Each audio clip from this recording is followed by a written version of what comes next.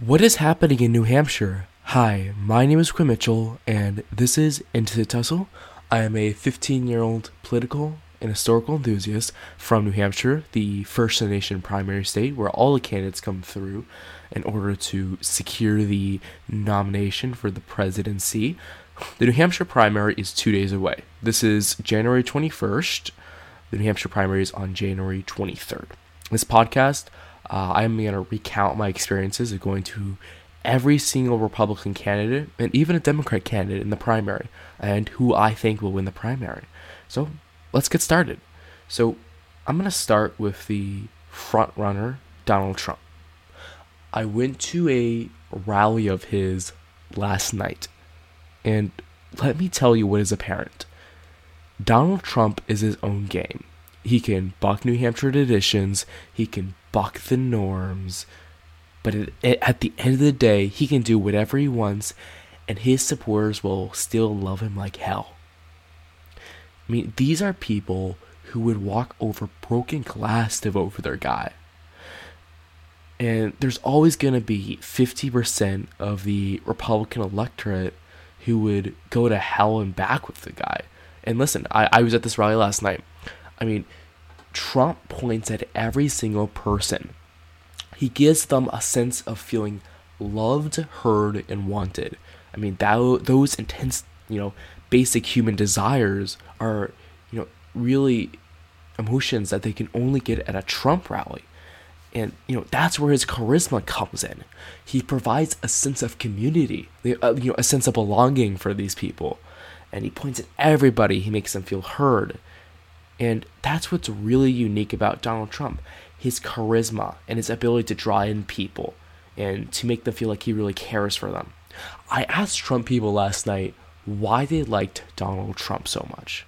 The main thing I got was that he loves them, he cares for them, and he disrupts the system. He shakes things up. I was at Nikki Haley events this week. Her main line for Donald Trump is chaos follows him. His supporters want him to be that chaos. They're tired of the status quo. They're tired of the norm. They love Donald Trump for shaking things up. But what I've just talked about is really hard to explain. These Trump rallies are one of a kind. I mean, the windshield was below zero, yet there were still 6,000 people standing in line for him. A couple thousand of them didn't even get in. I mean, there's not another politician in the country that has such a strong base of support that Donald Trump has. At a Portsmouth rally, he was 3 hours late. His supporters didn't care. They were just happy to hear the guy, 3 hours late or not. And that's what's really unique about Donald Trump. He's always going to have that base of support who would go to hell and back with him. So let's talk about the next candidate, Nikki Haley. So I went to 2 of her events. One thing you should know about Nikki Haley, she is very controlled. She's pretty much on a leash by her staff. After the Civil War gaffe, when she said, "What do you want me to say about slavery?" and appeared to not list slavery as a cause for the Civil War, her campaign is really afraid of having her out in open forum events and potentially getting another, harmful question like that to her candidacy. And they know that, granted staters have a mass amount of those questions. So they're really afraid of that. She hasn't really taken questions at all this week in New Hampshire. The event I went to, there was 600, 700 people there, much enthusiasm. But we compare it to Donald Trump, it's almost nothing. And she gave her usual, dumbed down stump speech of like 30, 40 minutes. Nikki Haley's stump speech is good the first time, but the fourth, fifth, third, fourth, fifth, sixth times, it's really boring because she says the same stuff over and over again. I appreciate presidential candidates with variety. Chris Christie, Vivek Ramaswamy, people can have their flaws or concerns about them, but they made me think, for good or bad, they made me think. Because they always had new variety and new content to say. It's not like that with Nikki Haley. It's the same thing over and over again. It's a show. And Her staff is very controlling. They're very afraid of a mess up, and they've exerted some outside control in New Hampshire that they've enjoyed in other places.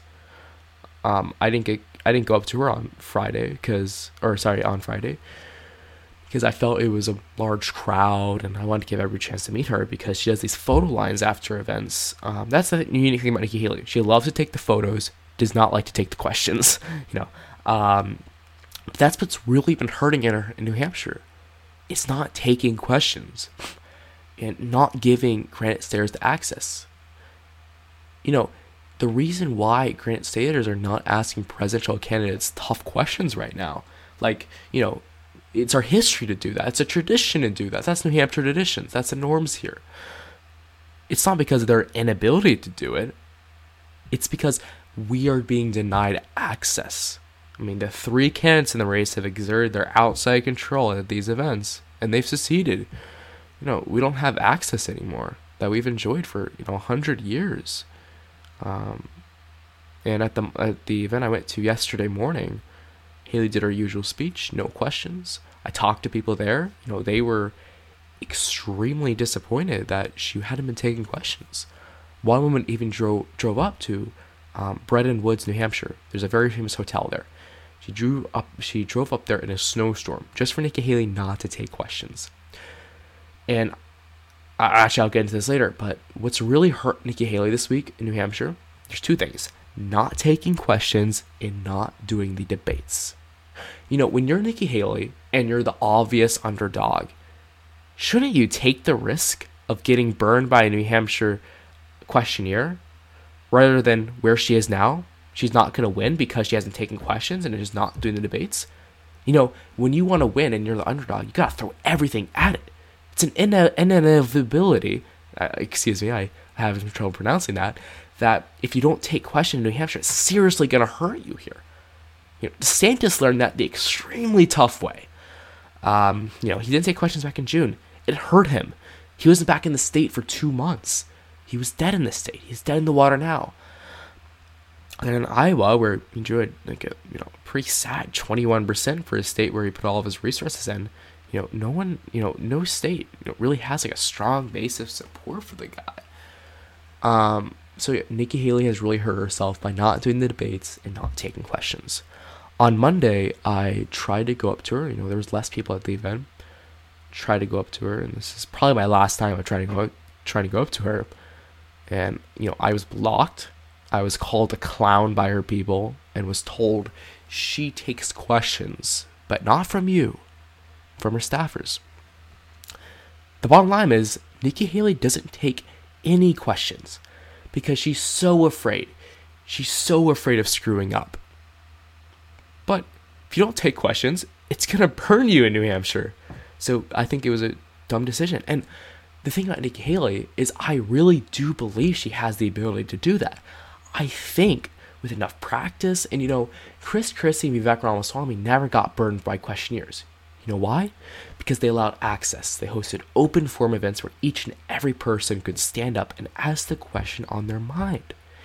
Nikki Haley has been severely hurt, severely limited. She's on a leash, but she shouldn't be on that leash because I know she has the ability to take hard questions, to do it the New Hampshire way, in a way that makes her look good in the state.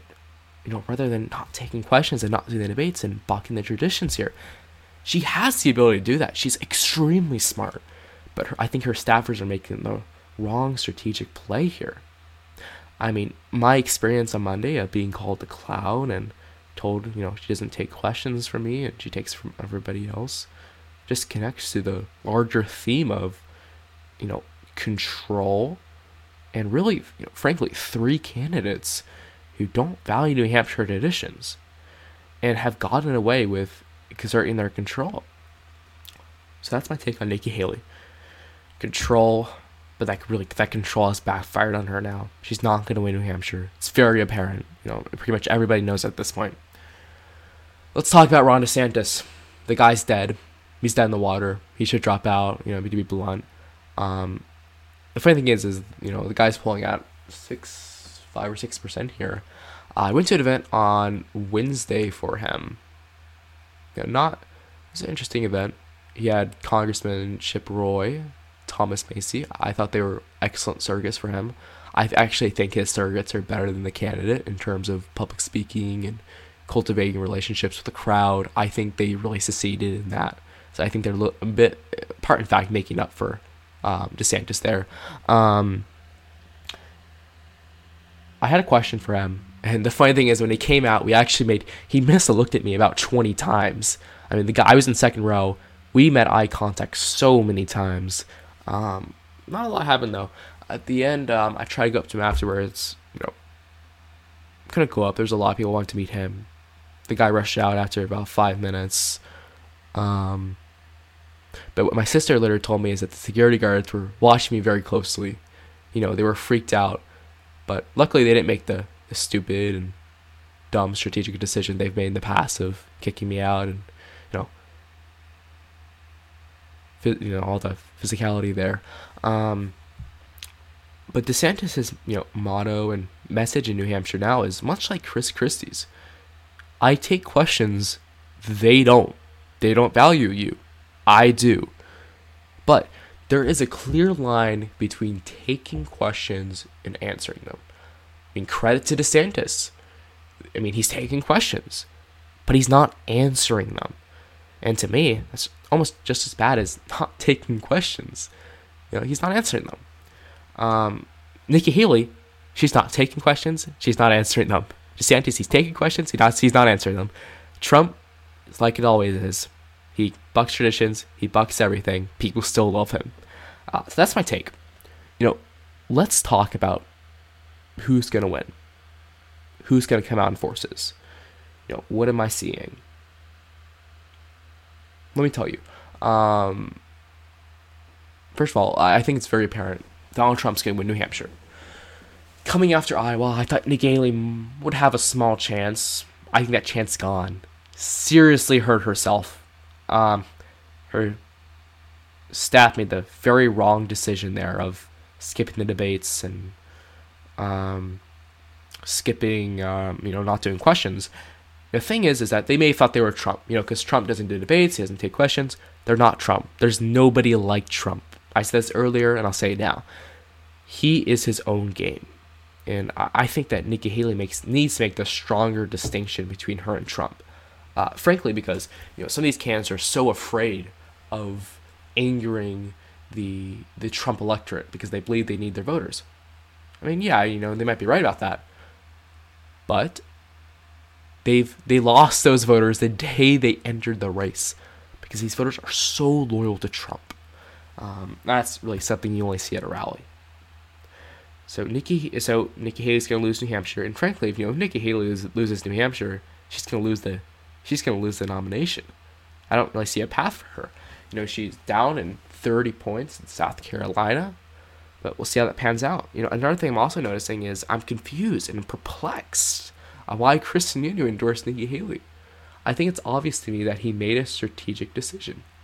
When he used to go up at the events when he was introducing candidates like Tim Scott, Chris Christie, and whatnot, he used to talk about, how each candidate valued New Hampshire traditions, how they value taking questions and whatnot. Nikki Haley doesn't value any of that yet. And that was one of his strongest things when he's looking at a candidate. He still endorsed her, still behind her now, downplaying expectations for her, in the case of the likely defeat. But he made a strategic decision. He valued beating Trump more than the candidate themselves.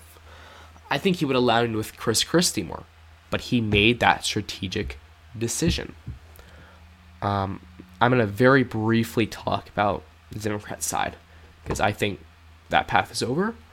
But Dean Phillips, I think it's admirable that he gave up his congressional seat in order to run for president. I think that says a lot about his character. I saw him. He's great at it. But, I don't really see a path for him.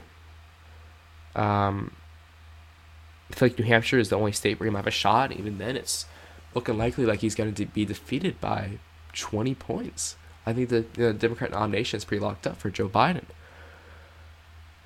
But let me tell you my last takeaway. And this is really the big one. The 3 remaining GOP candidates do not value New Hampshire traditions. People are noticing. People are selecting, like, I mean, some of Christie's electorate are looking at these candidates and saying, these are 3 awful candidates. Who's going to be the least worst? Because there's still undecided people. And I guarantee you that the reason, Nikki Haley's numbers not high were 8% enthusiastic, majority of, her supporters are just voting her because they hate Donald Trump, not because they love Nikki Haley, but because they hate Donald Trump.